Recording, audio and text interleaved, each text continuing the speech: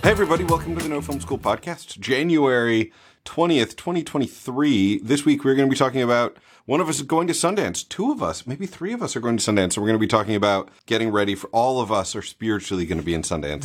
So we're going to be talking, we're going to be kicking off a little like Sundance experience and strategies and festival strategies in general. Because, you know, festivals require strategy. We're going to be talking about theft.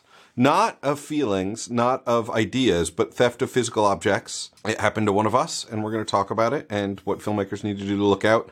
Then we're going to talk about theft of ideas. There's a class action lawsuit against AI, which is not the battle against AI those of us who are big Terminator fans were hoping for, but a class action lawsuit is a good start in the war against the machines. And then we're going to be wrapping it all up with how Tom Cruise saved Todd Field from a ravenous Harvey Weinstein 20 years ago, which is just a fun anecdote. And if we have time, we might include some Joyce Carol posts, but only if we have time. But Joyce Carol posts is my favorite.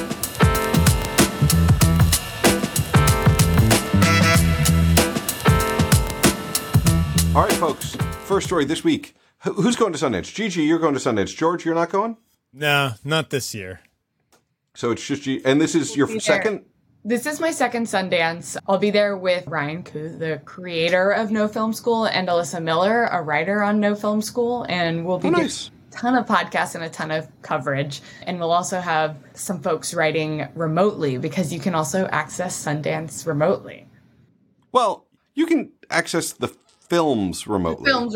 You're right. And this is exciting because, I mean, I'm glad Gigi kind of introed the team that's going because you all will be hearing from them next week when they're there. But, you know, we haven't done Sundance in person since 2020. The last time it was in person, Charles and I were there. We had a great time. It was a different world, and the world changed quite rapidly right afterwards. No one's gone to Sundance since. It's been remote in the years since then. And we have covered the remote version, so we know how to do that. We have people who do that. But this is kind of fun because, you know, so much of Sundance is the craziness of what happens in Park City and the vibe and the interactions and the people you see and the idea that someone who you live nearby in LA that you haven't seen in years, you'll be like, hey, let's get together in Park City. Why? I don't know, because when you're all in Park City, that's what you do. You don't see each other in LA. You wait until you're going to be in Sundance. I can't tell you how many people this has happened to me with. You live in the same city all your lives, literally.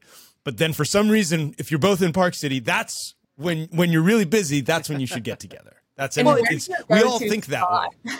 What, are you like, let's meet up at the saloon bar? Are you going to Sundance? Because then we can meet up there. Why? We live in the same city. I mean, I do it too, but like, why just that time? We're both going to be pretty busy there, right?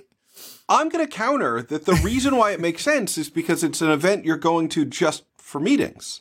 Like, That's why you're there. And they're there for the same thing. Like, I did a colorists roundtable in the 2021, one of the podcasts, and like 4 of the 5 colorists were New Yorkers. They all have facilities in Brooklyn, one of whom teaches in the same building where I teach.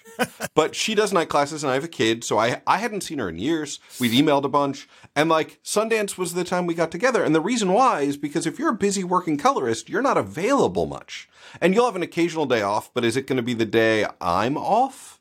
I used to joke, you know, one of my best friends in LA, I saw him more often on the road because he was a busy TV producer. And then like, there was one year, the only time I saw him, I was driving through Jackson, Mississippi, and he was there doing a show and we hung out for a weekend and I crashed in his hotel. And that was more than I'd seen him in LA in years. And he's one of my closest friends. I think I can put my finger on it as an LA lifer. Like, because what you're saying is true. It is kind of you go there to get together. But there's another aspect, which is that Park City is a small town. This is also why they don't really like us being there. But I literally was walking down the street, I was walking down the street in Park City. Figuratively, emotionally, and walked by a guy who I went to kindergarten with. I had seen him a couple times since kindergarten, right? Like we run in similar circles. He's in the industry, and it was like, hey, it's funny to see you here, and let's get together here. We've seen each other more walking the streets there than we have in actual life in Los Angeles.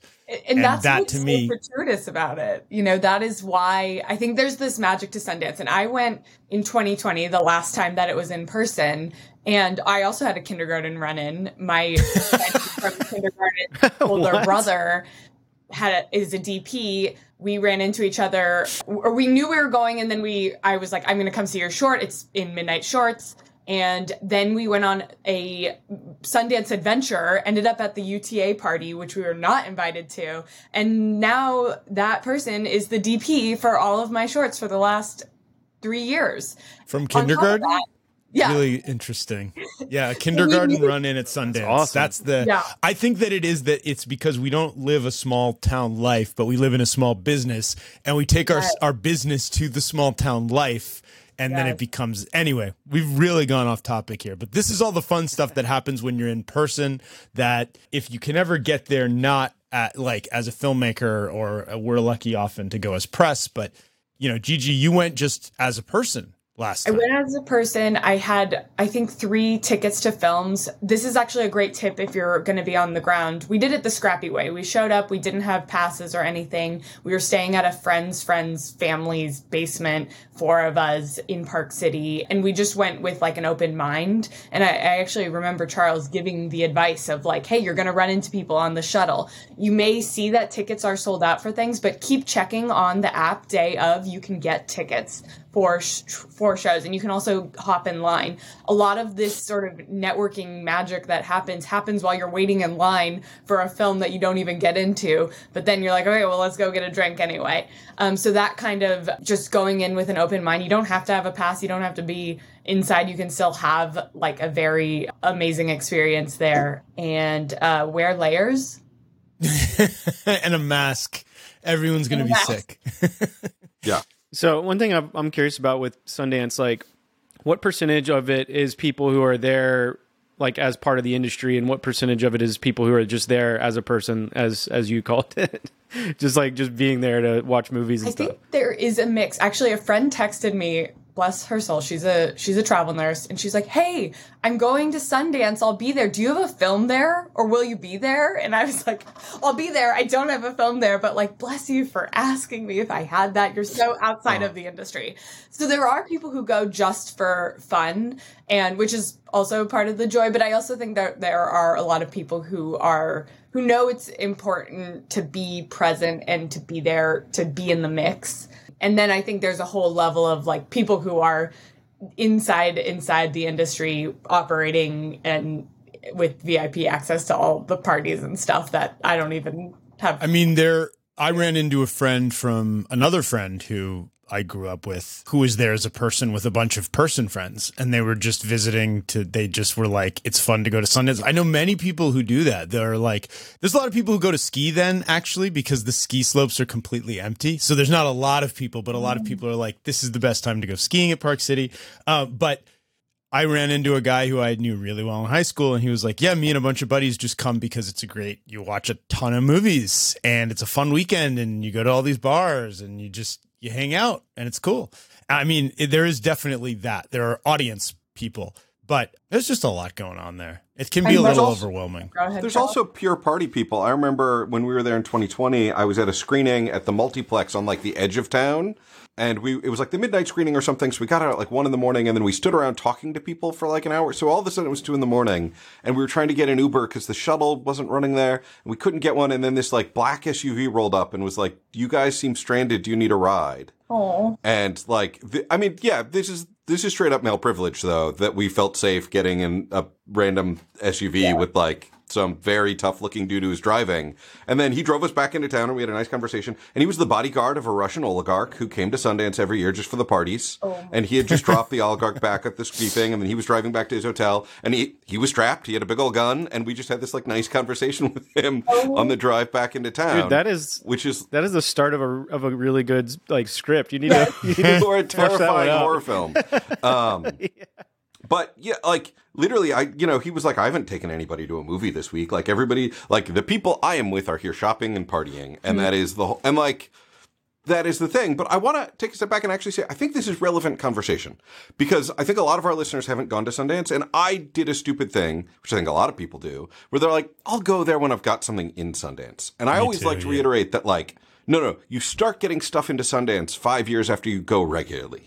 Because you got to go regularly, first off, to meet everybody, but also to find out what they actually let in. Because, like, The one Sundance feature that makes it out to reality a year, I remember it used to say Sundance on the DVD box, but I don't know if they do that anymore. That's not a good indicator of like the overall landscape of the stuff they like to show. And so like, absolutely. I was just going to say, if you're a 17-year-old listener or a 19-year-old listener and you're like, I'm going to go to Sundance when I'm 30 and I've got a movie in, start going this year or next year, volunteer, like sign up to volunteer, find a place to crash, stay in Salt Lake City, whatever, and just start going and meeting everybody, because that's like more important than anything else. And then eventually you'll have something there, but you'll have something there and you'll already know a bunch of people and you already know the thing. And the other thing I want to say is just flagging Gigi's thing where she's like, didn't get into a screening. The crazy thing about Sundance is like how many things that you should get into you don't. Like you'll be on the list for the party. You'll be on the VIP list for the party. And if you're not there 20 minutes before the party starts, you still don't get in. And you're like, no, but I'm on the VIP.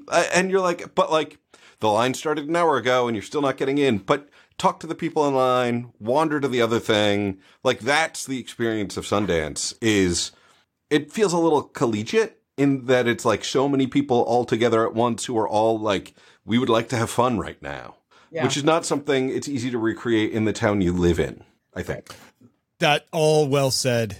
A lot of things to follow up on. One is it's also like high school / collegiate in that I definitely remember times wandering around and being like, I don't know anyone. I'm not with anyone I know. Everybody seems to be having fun. I don't know what to do. I'm just standing in a crowded street with no destination at the moment. Like, so there's all kinds of experiences to be had. But I want to just say, like, I'm glad you brought it up. I've said it countless past Sundances because it was the most stark lesson I learned the first time I went.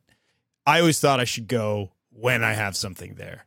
Like, I was like, what's the point of going? Like, why go if you know you don't have, like, it would be like going to Vegas without money to gamble or something. I mean, like, it was just like you got to have something with skin in the game. Otherwise, like, I don't just want to be a person, an audience. But God, what I realized when I was there was that you learn so much about whether or not you even have a chance. Like the programmers talk before the screenings. They talk about what they picked and why. They talk about who they are. They talk about what Sundance is. Like, just that alone will give you an idea in the future of if your short or feature should even be submitted, because it could be a total waste of time and money for you. And it was for me. Like, I submitted stuff for no good reason that had no business. It was just like not even on the radar of a Sundance movie. You get a sense so quickly of like good, bad, whatever, of what Sundance wants, of what South by wants when you're actually there. And plus you meet people, and whether or not they do this on purpose, like knowing people, knowing the labs, making the connections, like that's all part of the game, and just understanding the community and the vibe. Like I can't stress enough like that. If you're really serious about one day having a movie or a short at Sundance. Also, the other part of that is that you realize how much stuff is there that no one will ever see and no one will ever hear of. So the idea that if you also have this idea, I did at least, that if you were to get something at Sundance, it's like you take off, your career is happening. Not true.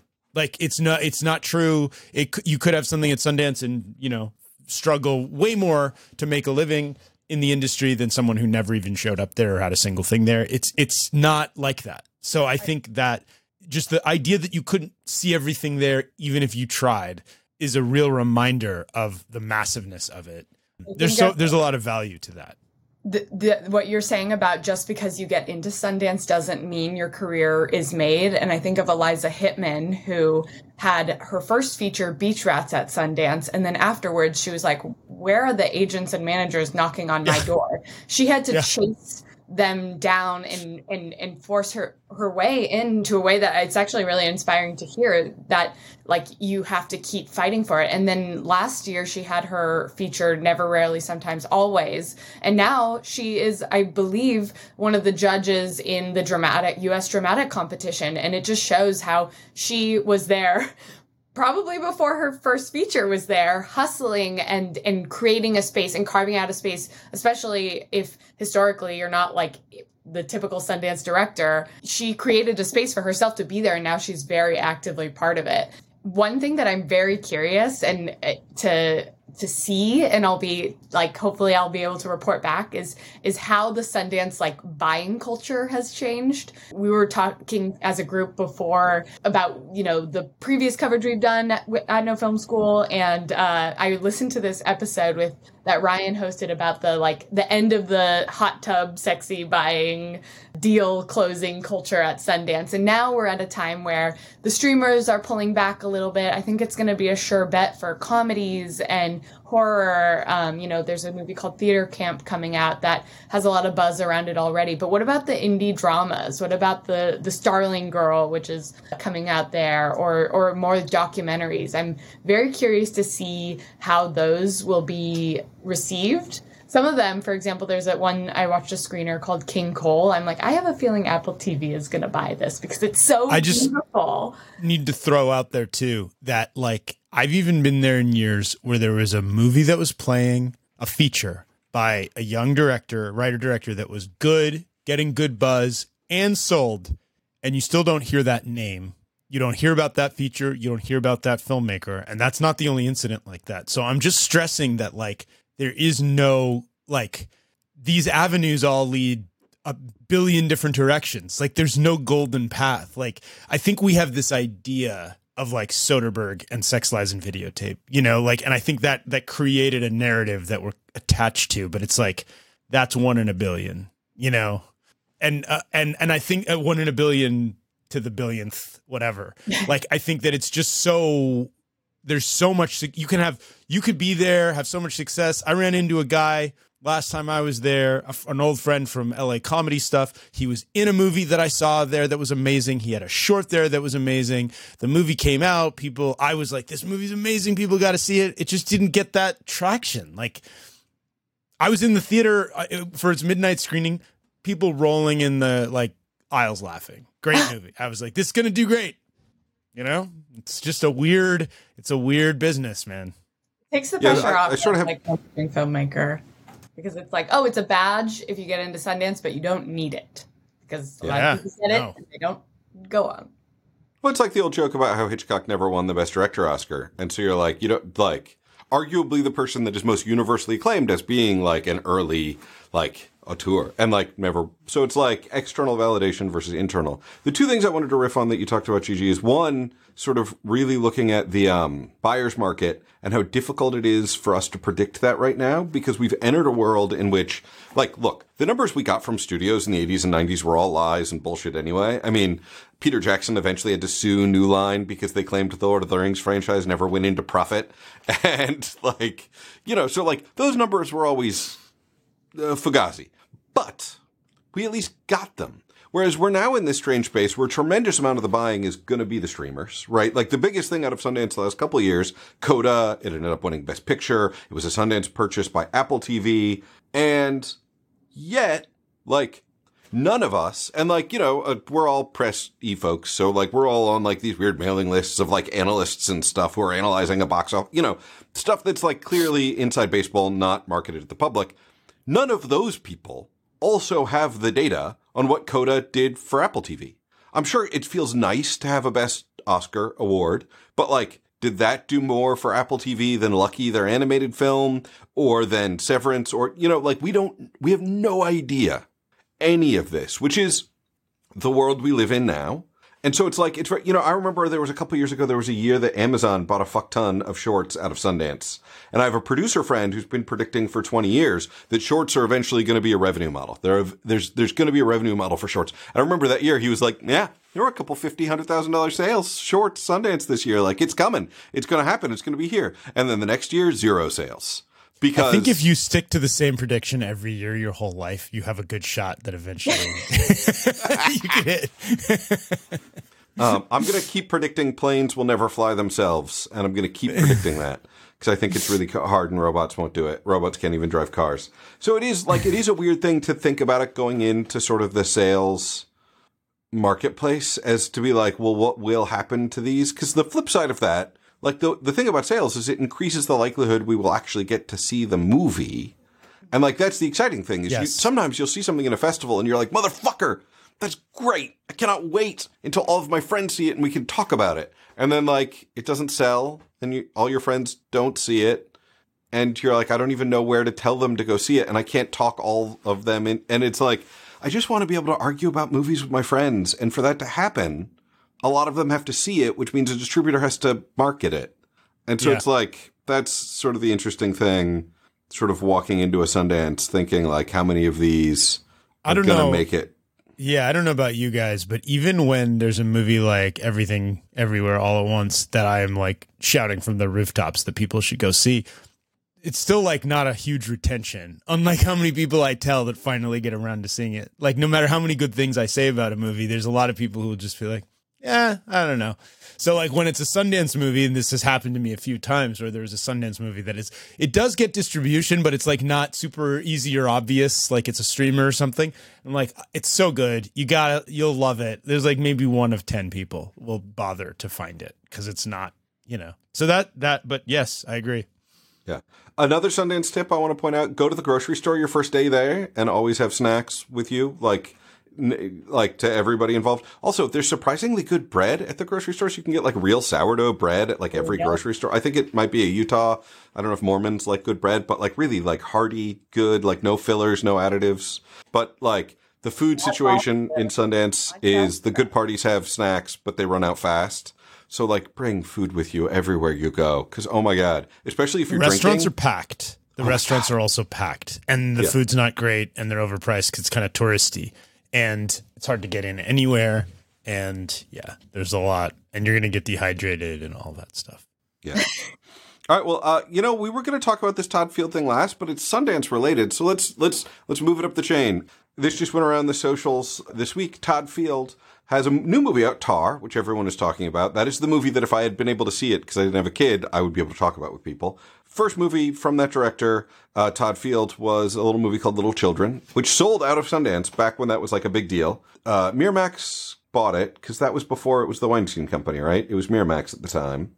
And Miramax bought it, and Todd Field... It's in the bedroom. In the bedroom, sorry. What did I call it? Yeah. Little Children was the follow-up. Little Children was the second movie, yeah. In the bedroom... Bought by Harvey Weinstein. Harvey Weinstein, very famous for recutting movies. Harvey Scissorhands. That was his bad reputation before we learned he was a monster. And Todd Field cried about it, which is like beautiful that he admits publicly to crying about how much he cared about his movie, like a very vulnerable thing. But Todd Field was friends with Tom Cruise because they had been together in Eyes Wide Shut. And Eyes Wide Shut is actually what inspired him to go make a movie, is Todd Field had talked to Kubrick and like asked him all these questions. And eventually Kubrick said like, just go make a movie and you'll learn what you need to learn making the movie, which is like very Kubrickian advice. And so he made In the Bedroom. And so he's crying and he calls Tom Cruise, and I can't do a Tom Cruise impression. Does anybody have one? Gigi? Not gonna try. It's too hard. He gave him great advice. He said, let Harvey make all the cuts that you need to make, and then test screen it, and the audiences will hate it. And then say, hey, but remember how good the Sundance screening was? Why don't we just release that cut? And apparently that's what happened. They recut it for 6 months. All the audiences hated the cuts, and Todd Field was able to convincingly argue. And it's an interesting thing because there's this ongoing conversation we always have about how much we can push back on notes and feedback. Mm-hmm. And there is a strategy where you're like, all right, well, let's just try it your way. And often that way sucks. But there is a strategy of like, he could have spent those 6 months exhausting himself trying to fight Harvey Weinstein and lost. Or he could have let Harvey Weinstein cut his movie up and then realize it sucked and got back to the good movie. It's a gamble, but it's an interesting one. So there's something I want to find the careful way to say this, but there may be no way. The last thing I want to do is give Harvey Weinstein credit for anything, right? So that's what I want to avoid here. But listen, that strategy can't always work because some people, and maybe in other instances, Harvey Weinstein was like this because he's a notoriously horrible, even prior to what we know now as a criminal, a violent criminal. But before that, he was still probably pretty awful when it comes to this stuff before we knew that. And yet in this instance, logic won him over, I guess. And oftentimes people who are really awful like him about their tastes, and it has to be my way, they will not see the logic. They will not accept the evidence that when they're wrong, they will not go back to the other way. They'll find some new crazy thing to blame. Like that it's, oh, well, it's because the guy I got to cut it didn't cut it exactly the way that I thought, the second time, whatever. There's always there are people out there that will always, always, always be right and fight against. And there's no mea culpa. There's no like, yeah, okay, we'll go back. Anyway, that said, so, there's always the risk, but I do think it's a really cool strategy to try and employ. And I think there's a jujitsu element to it almost. Or judo, that's what I want to say, judo element, where like you take the energy and you turn it around. But the Tom Cruise quote, I can't do an imitation, but the Tom Cruise quote is that he said, it's going to take you 6 months and you'll beat him, but you have to do exactly what I'm going to tell you to do step by step. So it's like, it was like a Mission Impossible prompt. Just so that it extra. was like the eye, like just, you could just imagine his eyes unblinkingly staring as he says it, like in a full close up. Like, but there's like a little bit of a pause at one point. Yeah. He kind of just like like looks that up at him. super psycho Tom You're going to Cruise. win in 6 months. You're gonna beat him. But I love it because I kind of like another hero of the story is obviously Tom Cruise, who is like, let's make sure the best version of your movie gets out there, and the best version of your movie, not Harvey Weinstein. But this is an interesting thing about how you attack problematic notes when you feel you genuinely know better. Yeah, I was going to say, like, everything you said is kind of what my first thought was that strategy doesn't typically ever work for me. Usually it's like the thing gets worse and then they're just like, this didn't end up being very good, but they still put it out in that, and they put it out in that form, and I'm just like, no, but the other one was way better. You remember when it was better before you told me to do all this dumb shit? You remember when it was good? Yeah, I don't ever have the thing where the person's like, you know what, you were right. You were right from the beginning. No. Yeah. Well, my we're going to put out the good one. Knowing Tom Cruise is a very smart person and knowing Todd Fields is a very smart person is that in the end, they did not sell it as Todd's version. My guess is that they said, Harvey, do you remember how much you loved that cut in January? You remember Probably, the thing you bought? That's what Yeah. you loved. And Yeah, you know what? but- And like, once you get over your ego and you let people think things are their idea, everything gets so much better. The number of time, like, and it's fucking hard when you're like, no, it was my idea. But eventually you're like, oh, yeah, my job is to make you think it's your idea. And it's So true. all Jedi. And like, I guarantee you, if Harvey Weinstein wasn't just like decaying in prison, he would say, oh no, it was my idea to go back to that original cut. And like, fuck that guy. But like, Charles, yeah. what's that book you bring up almost every podcast? Oh, Verbal Judo? There's some Verbal Judo. Verbal yeah. Judo, Just yeah. another. Okay, every time we talk about it, I'm like, I need to go Can we buy book that so I can club read that. We should Yeah, totally we need a book club do. that. No Film School Podcast Book Club Verbal Judo. Yeah, there's Yeah. ways we do it that we don't realize. And then, like you said, the ego thing of like, for me, like as evidenced by the way I just spoke about it, the ego thing is never, oh, my idea was better. It's that I want you to know you were wrong. Yeah. That's a very, like, I don't need to be right, but I want you to know when you're wrong. Like, and I hate people who can't see that, but it's a thing. Like and I mean, surely am guilty of it, where there's been instances where I can't see that I was wrong about something. Like, I remember reading in one of these other kind of similar books that we have a way of, like, when we play stocks, for example, like if you do, you'll be like, when you're right, you made a good choice. When you're wrong, the market screwed you. Like, we just have a way that we create narratives about everything where it's like, well, that was a result of my actions. Bad, probably not my fault, probably accident, probably out of my control. Like, so like there's all kinds of tricks we play on ourselves without even realizing it about our ego. It's really interesting. This is sort of a side tangent, but I think it's relevant. I read the script of She Said, which is, of course, about the Harvey Weinstein, the New York Times reporter. Speaking of, yeah, and reading it, I haven't seen the film yet, but all of the scripts that are for your consideration for awards are out and available right now. You can find them online, and it's a great resource. But that script is an art of dialogue that is verbal judo on both sides, because they have the voice of Harvey Weinstein fucking with people in a way that I'm like, I see this manipulative monster. And of course, this is a characterization and some of it has been fictionalized. But then you also see the journalists who across the board are navigating this. And it was just a fascinating character study. And I think like if you go in reading like, oh, what would like, was just a very fun read. I mean, an awful read, a great read, but an awful story, but a happy ending. All right. Well, speaking of happy endings, let's talk about an unhappy ending: theft. First, we're going to talk about physical theft and what filmmakers should know about physical theft. Gigi, you want to kick us off?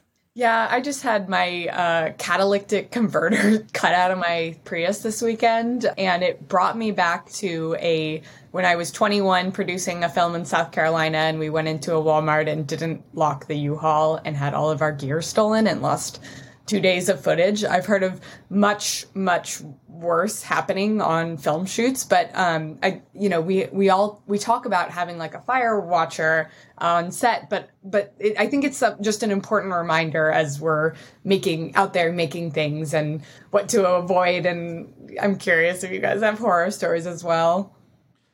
So people magically know there's film equipment in cars. I don't know how they do, but like my buddy had a set of Kino, like this was 20 years ago, but like out of his trunk in Oakland, like Kino flows disappeared. And he's like, no one's ever broken in my trunk before. And my trunk does not have windows, but somehow they just knew there was film equipment in there. They could feel it magnetically and they opened it. And most production insurance doesn't cover it if it's in your car. It is like one of those like grand forgotten things of your insurance clause where you're like, oh, well, I'm not too worried about theft. But if it's in your car, it's supposed to be in your car insurance. And a lot of times your car insurance will balk at covering like $150,000 worth of camera gear. So you have to watch your car. You have to lock your vehicle up. If you're like, you always park where you can see it from the restaurant if you have to stop to eat. In New York and LA, there are what are called bonded lots that you can park in where they're bonded and they have a security guard. When I was first starting my career, I lived near the bonded lot in LA, Raleigh Studios. So I would like drive the truck to Raleigh with my bike in the back and bike home. And it was like very convenient to live next to Raleigh. Oh my God. Let me tell you how inconvenient it was not to live next to Raleigh. Because I learned from USC just like Charles did, even though I didn't go. And there was just a general policy that was like, you took your truck, some poor soul, usually it's someone like me, like a producer or whatever, had to drive the truck back to Raleigh and lock it up. And then get their car and then drive home, which means you were the last to leave because everything had to be loaded up, but even more last to leave because you had to go to the least convenient place in Los Angeles and then get in your car and then drive away. And as soon as I no longer, like once you, like that's basically my answer was the same as what Charles is saying, which is like the more precautions you take, the better.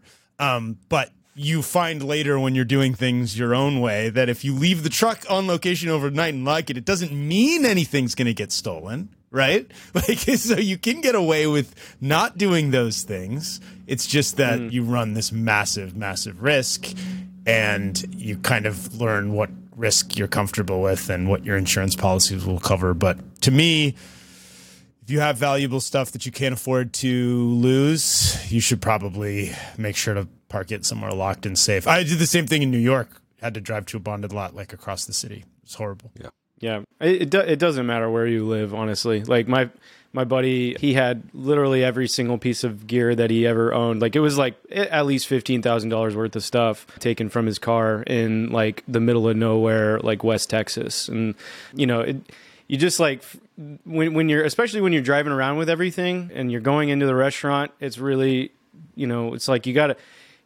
perpetually be the person with the Arri Alexa in your lap at the Chili's, you know, like you gotta take all the important stuff in with you wherever you're going. Just don't like drip Charles ranch said, dressing on the sensor. Yeah. I mean, I'd rather that than have it missing altogether. But like, yeah, I mean, that whole thing is so true. Like, I feel like they just, these people breaking into cars, they just have like some sort of a radar for like, there's an expensive piece of film gear that I don't even know what it is in there, but I'm going to steal it.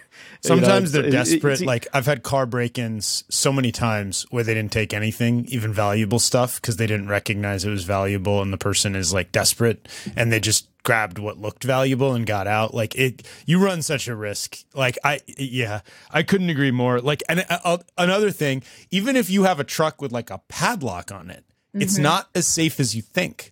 Because you just buy some bolt cutters, you snap that thing open and you can take everything. Yeah. Like, and there are people who will do that because there's a truck. So, you know. Yeah.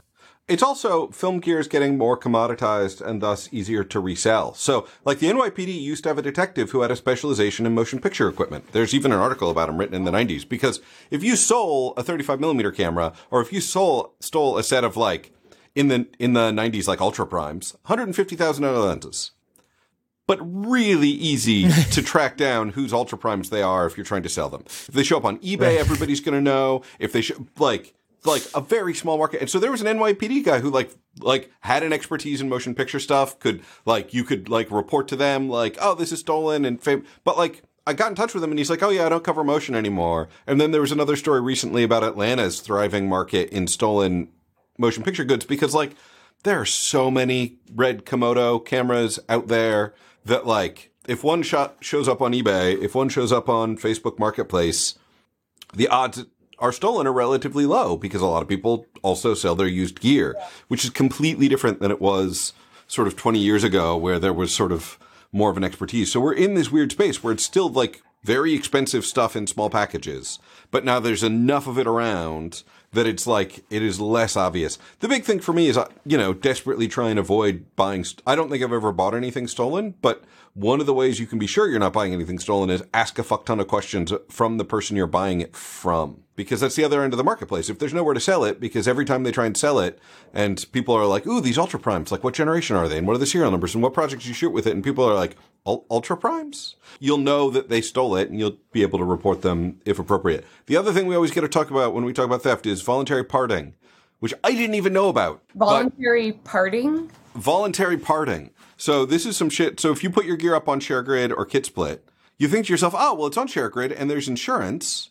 So if someone rents it and they don't return it, I'm covered, right? That's actually not theft. That's considered voluntary parting because you rented it to them. So if you rent it to them and then someone steals it from their set, but you're still talking to them, the insurance will cover it. But if the person you rent to steals from you, that's not covered by insurance. So ShareGrid and KitSplit and all the other platforms have something called voluntary parting coverage, and you should get that if you don't trust the person. And again, if you're renting your gear out, evaluate. Ask them a lot of questions. Oh, what are you shooting with this? What are you using it for? Who are you? Like, if they want to pick up your gear and go, be suspicious. If they're willing to spend half an hour talking to you about stuff, and they're like, oh, I'm so impressed you have the Alexa optical viewfinder because I'm using this thing, and Deacons really love then you're like, oh, okay, you're a nerd. I can rent to you. But just be on nerd lookout as much as you can. Also, if you have a Prius, like half the people I know with Priuses have had their cat stolen. Can you do anything about it? Can you put like spikes on it or something? You can weld something over it. Yeah, put a thing on top, put a cage over it, put a metal thing on top. Actually, I think it's really important to know because I'm sure a lot of filmmakers have Priuses these days. So many. And then also spray paint it yellow is a cheap way to do it. I learned all about this on a CBS local news story. And like etch your numbers in it, have your mechanic do that because these things are on back order for months and it is, there's precious metals in it, so people can sell it for $120, but the inconvenience is really awful. So yeah, watch out for your Priuses and watch out for your film gear and be the person with the Aria Alexa in your lap at the Chili's. Take your catalytic converter in with you to the restaurant. I know. With your Aria Alexa. Yeah. I'm the opposite. Share the bloomin' onion with them. Yes, exactly. That's like a beautiful date. That's a rom-com. I love this. There you go. Yeah. I mean, I heard a hard-boiled detective story about the guy trying to track down Komodos in Atlanta. Somewhere in there, Charles. Oh, yeah, absolutely. Absolutely. Yeah. I was so bummed. I wanted to do like a whole thing on the NYPD movie cop. And I got in touch with him and he was like, oh, yeah, I don't do that anymore. And like there was some backstory there, but he was smoking and he was in a dark room. He's like, I haven't thought about a motion picture camera in a long time.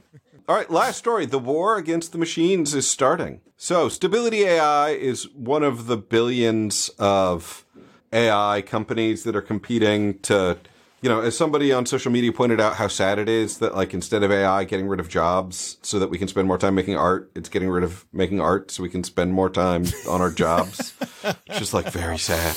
But Stability AI...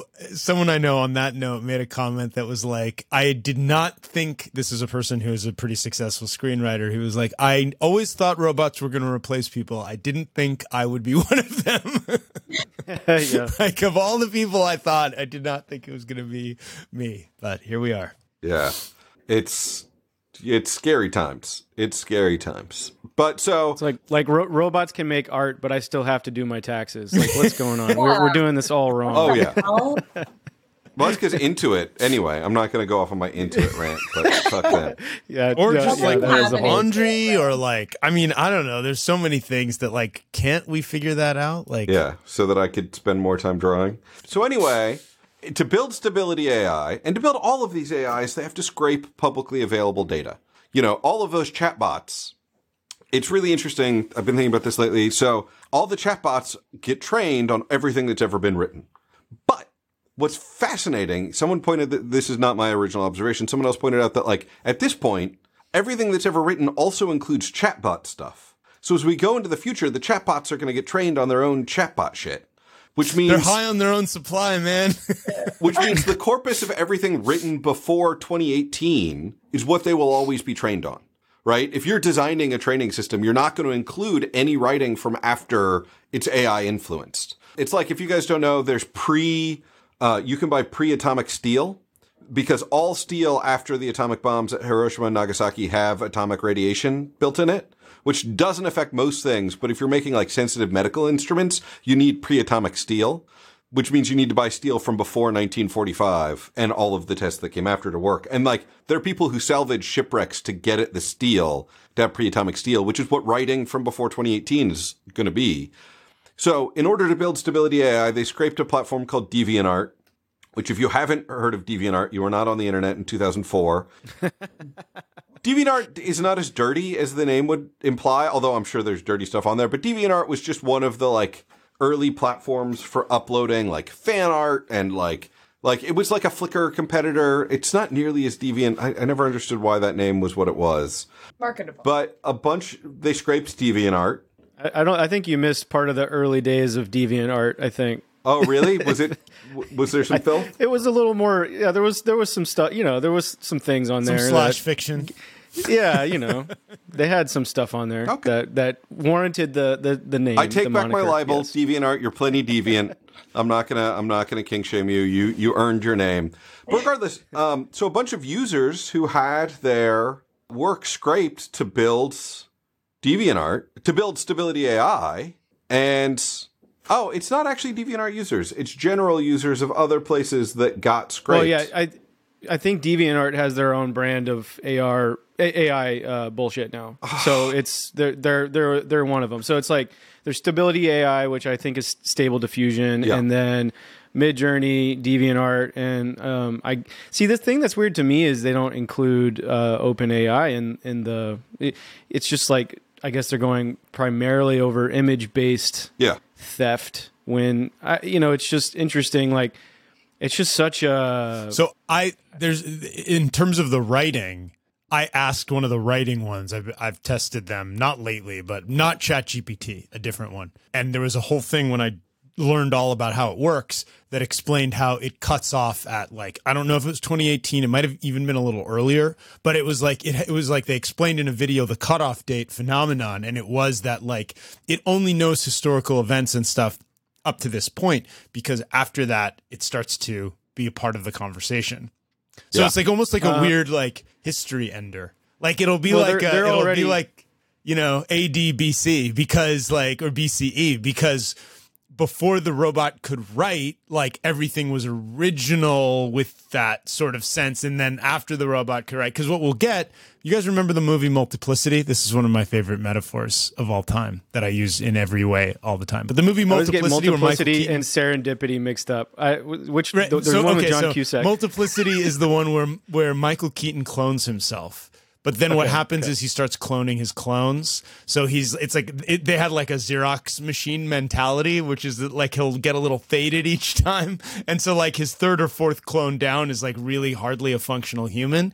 And I feel like that's what's going to happen with AI art, is that we're going to get this like if AI writing and AI art keeps cycling into its formula, then it'll start to create stuff. Even though now there's some really cursed non-functional human elements to AI art and writing, it'll just be like feeding itself its own nonsense, and then it'll stop making any sense at all, because it'll just be but that's just with each like particular iteration of the engine though. Like right now we're on ChatGPT 3, but apparently Microsoft is already working with GPT 4, which is said to expand the data set like 20-fold. So they're going to feed it everything. But I think they literally I read the other day that I think Microsoft saw GPT-4 and they were like, whoa, tap the brakes. We need to be careful. This is getting kind of out of control.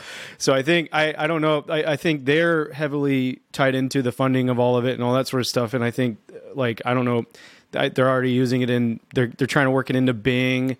That's their search engine, right? Bing. Yeah. That is so sad. I can't even remember the name of it.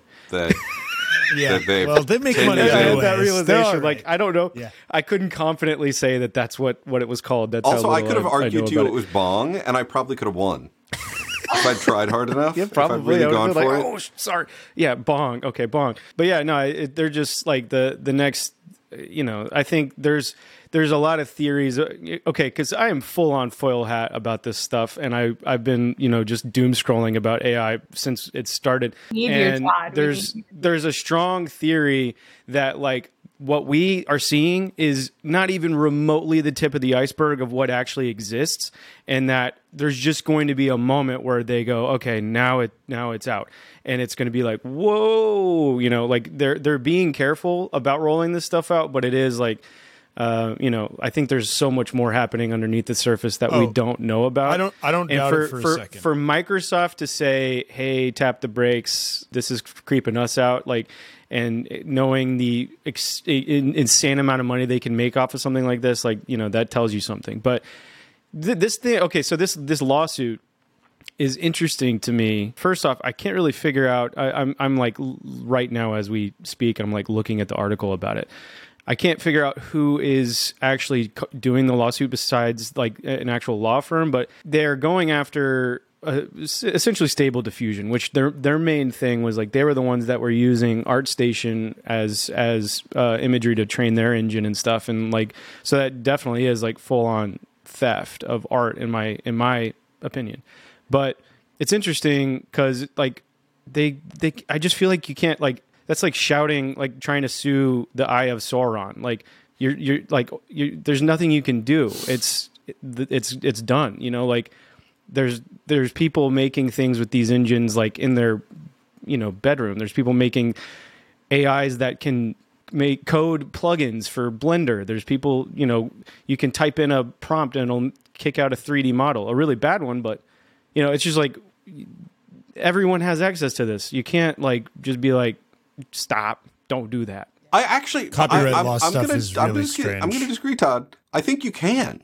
The thing, Dave Karp, who I hope they do. Let me be clear about that. I hope they can stop it. Yeah, Dave Karp, who is the blogger. I mean, he's the GW professor who got famous for making a joke about Bret Stephens and brooches at the New York Times, and then Bret Stephens tried to get him fired over it, and that made Dave Karp famous because trying to get people fired often backfires on you. And weirdly, we went to high school together. He has a great article about the weird thing about where we are with AI right now is it's a lot like the internet in the year 2000, where there's a lot of shit going out and no one knows how anyone's going to monetize it.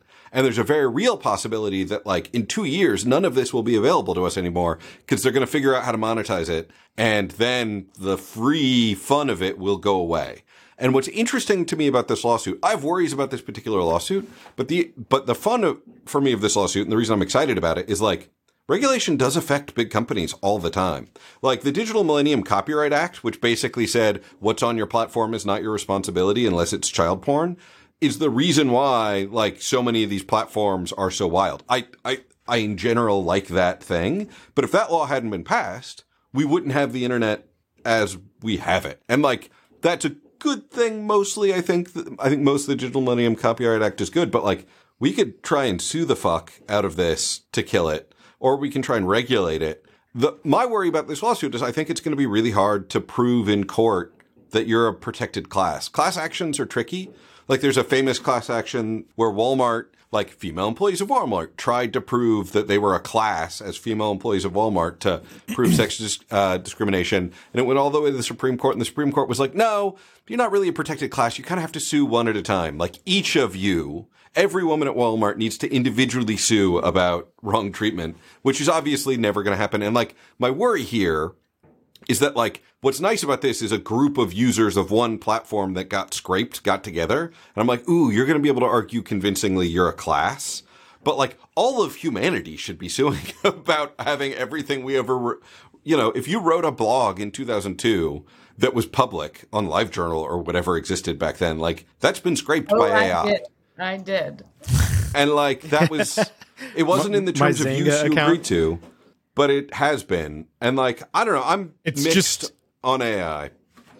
It's a really, really complicated thing because everything we wrote, like this is where I get more into the kind of philosophical, esoterical area that I like about it, because everything we wrote was kind of reorganizing of ideas and laws and theories about writing and structures of writing. So we are just kind of like the AI is weirdly picking up what a human does. Like, so you can't like, in the most, in the simplest way to explain it, it's like, how much is Star Wars like The Wizard of Oz? Like quite a bit, right? But like, it's not like, you can't say like an like we keep reforming things and ideas when every time we write something, we're like kind of reforming and iterating on concepts and ideas within human knowledge and language. So the AI is just there is an argument to be made that the AI is kind of creating something original by reforming the ideas and the language or the images that it's seen or whatever. I think we get into a really tricky place, and I don't like that, but I could see that being like, I think you're right though. We live in a culture dictated by an economy. Like that's our model. So however money ends up factoring into this will be however this ends up being decided. That's my simplistic way of looking at it. Like however it's monetized best, however the most powerful monetary figures choose to wield this sword will be what decides how it's wielded. And if that's because there are regulations, like you said, if there's lawmakers who, again, because it'll be moneyed interest for those lawmakers, they're not operating based on ethics outside of that, right? As much as we would pretend or want to pretend they are. So it's going to be about like financial might. And I think we don't really know yet how that's going to play out because the tool is new. But like you said, when the internet was new, there were a lot of questions about like, what is this thing going to be like? Like, I don't think we knew that with like LexisNexis, for example, that Google would end up being this power player.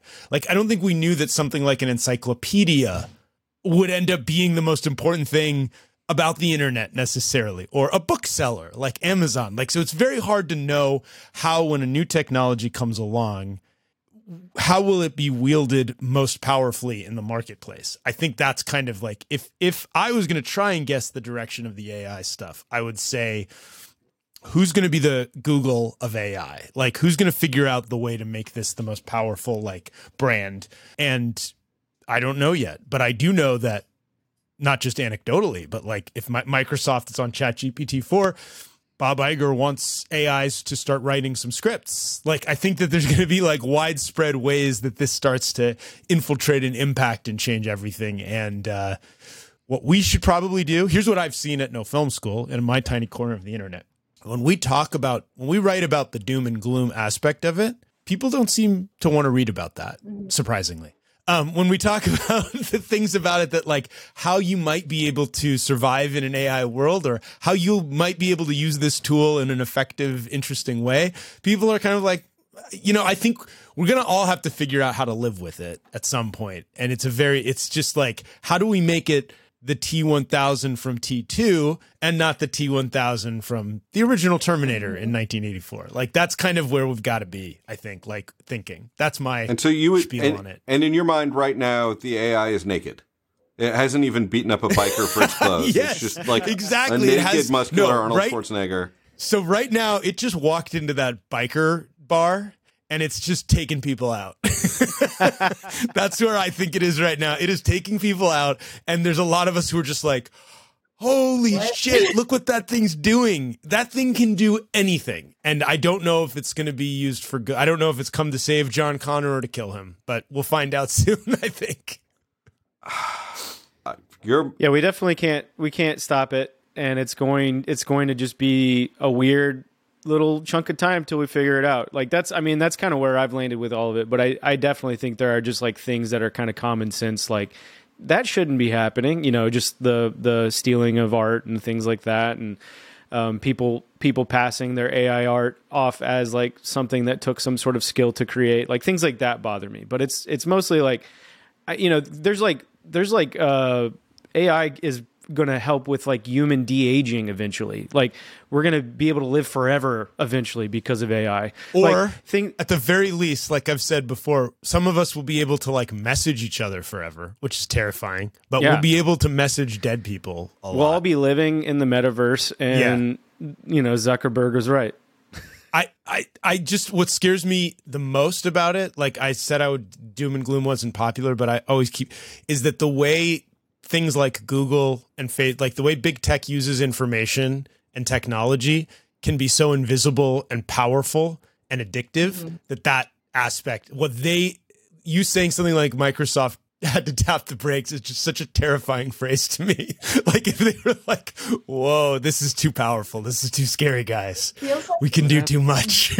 It feels like there is a wisdom that didn't exist before at the acceleration points of the internet. And so I think that's why the brake tapping is happening now, because before, and famously, the head of Google Ads has totally changed his tune on, he's like, this is evil. It's like somebody controlling access to water, like, which also exists too. So, but it gives me hope that Microsoft is tapping the brakes. And I also feel that an AI is going to scan all of our podcasts and then keep the podcast going after we all die. So that's exciting for our listening audience. It totally could. It's just a question of if someone would want to, because that they like can recreate everything Darth Vader says. I always come back to this with James Earl Jones's sound bites from the past. So we are all like fully logged. Like someone could talk to us forever now, probably. I mean, if they spent enough money trying. An interesting side note of that is like separate from recreating us, which like, frankly, from Disney's standpoint, we're cheap. Like, just buy us. Yeah, we're not right now. I mean, we're not very. Who knows what's going to happen? But at this point in time, I don't think anyone's super interested in recreating the four of us, though they could if they wanted. But I do think that there's an interesting thing to think about real-time analysis of what's going on in content creation. Like, I interrupt a lot. I know I interrupt a lot. I'm working on it. It's a thing. We're continually growing people, imperfect, heading towards improvement. But if there was a little bot that it was at the bottom of the screen that was like, you've interrupted people 5 times already on this call, Charles, and then like gave me a little electric shock through my Apple Watch the next time it could tell I was about to do it. I mean, that is an interesting, like, I don't know. There's like, my instinct is always kill it with fire about AI. Like, I don't have a lot of trust that it's going to be a smooth and easy transition. I don't think it's going to replace us the same way. I don't think, like, we still can't make cars drive because it turns out that everything outside of the computer screen is really hard. And like people are dying from full self-driving in Tesla already because like self-driving cars are always a year away and they will be for another 200 years.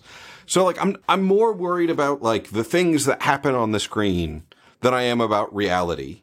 And the things that happen on the screen, I don't know. I'm like we are at the point where it is going to cost the ladder climbing job. I mean, we talked about this a couple of weeks ago. Like color assistant will get eaten. Editorial assistant will get eaten. You will be able to have an AI that organizes your footage for you. Ingest, sync, and organize will be automated. And like, that's the thing that I'm like, well, fuck. Like, what job is a 22-year-old supposed to get so that they can get to the ladder and get up the ladder? Or in 50 years, is it just going to be the, like, people of our generation are the only people who know how to do anything? Because everybody below us couldn't get on the ladder. And that's the thing that I'm like, can we just kill it with fire? Because right now, everybody's used to paying for that assistant. Mm-hmm. But the second they don't have to, they won't. And that's the thing that I'm like, Yeah.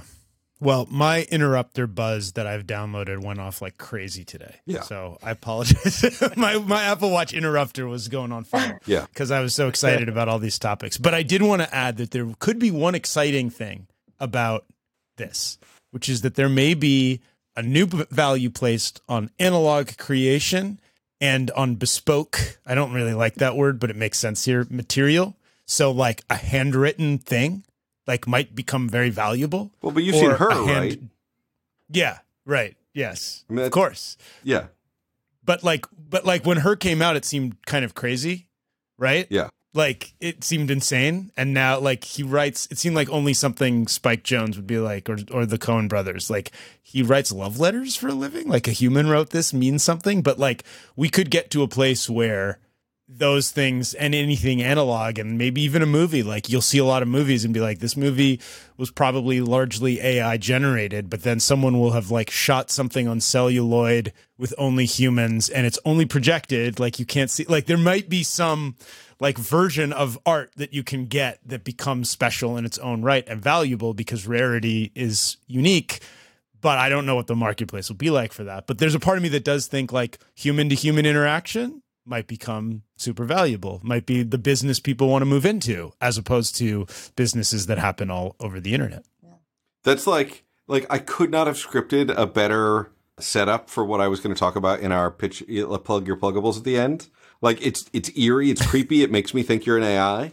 Like, I'm like a little bit uncomfortable right now because I think we're wrapping up, so we're going to plug your pluggables. And what I was going to plug is I'm like 50-50 going to try and teach an analog cinematography class in Brooklyn this summer, shooting 35 millimeter. So if you are a film student, like, it's a 4-credit class. So, like, you could transfer the credits back to your school. If you're like, I would fucking spend a summer in Brooklyn, like living in Brooklyn and shooting 35 millimeter, hit me up on Mastodon or my website and be like, yeah, I think I would take that. Because I'm like debating whether or not I should run that this summer.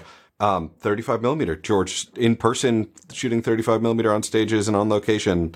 Like, what a great setup you gave me, you weird robot. I mean, what do I have to do to take the class? Like, how do I get my family to Brooklyn this summer? I'm not even joking. Yeah, like, that sounds awesome. So fun. Right. Can I also make a plug for the new No Film School DP school, also taught by Charles, if you can't make it out to Brooklyn? I listened to the podcast you guys did last week, and it was so exciting and fun and cool to hear about the history of how it came to be, and it feels like a really amazing resource for No Film School to offer a school of sorts. It's controversial, okay? I'd forgotten that I should be plugging that. Yeah, we did a course called How to Make Money as a Cinematographer. How am I not, plugging the thing that... Oh, well, I would have brought it up. Yeah, okay. There's also going to be... George had it. Yeah, I'm on it. That's why I'm here. That and interrupting people. I actually want to see if any of our listeners have questions for filmmakers at No Film School. We'll be doing a cinematographer roundtable, editor roundtable, talking to a bunch of directors and writers and actors and TV show creators and development people. So if you have any questions, shoot us an email, editor@nofilmschool.com. Todd, do you want to say anything? Oh, am I? Okay, I didn't know if that was like...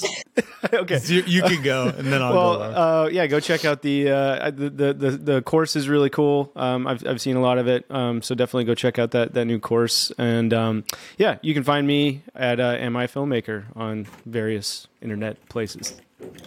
And I'll just add about the course. Todd also was pretty involved in the course and in the marketing materials. Charles obviously was very involved. I was somewhat involved peripherally, but it's we're very excited about it. When this episode comes out, pricing may have changed. So you'll have to go over to nofilmschool.com and check it out. We had early release pricing. We had pre-pricing. Things may have changed a little bit, so be sure to check it out. It's on the website. It'll be on the front page.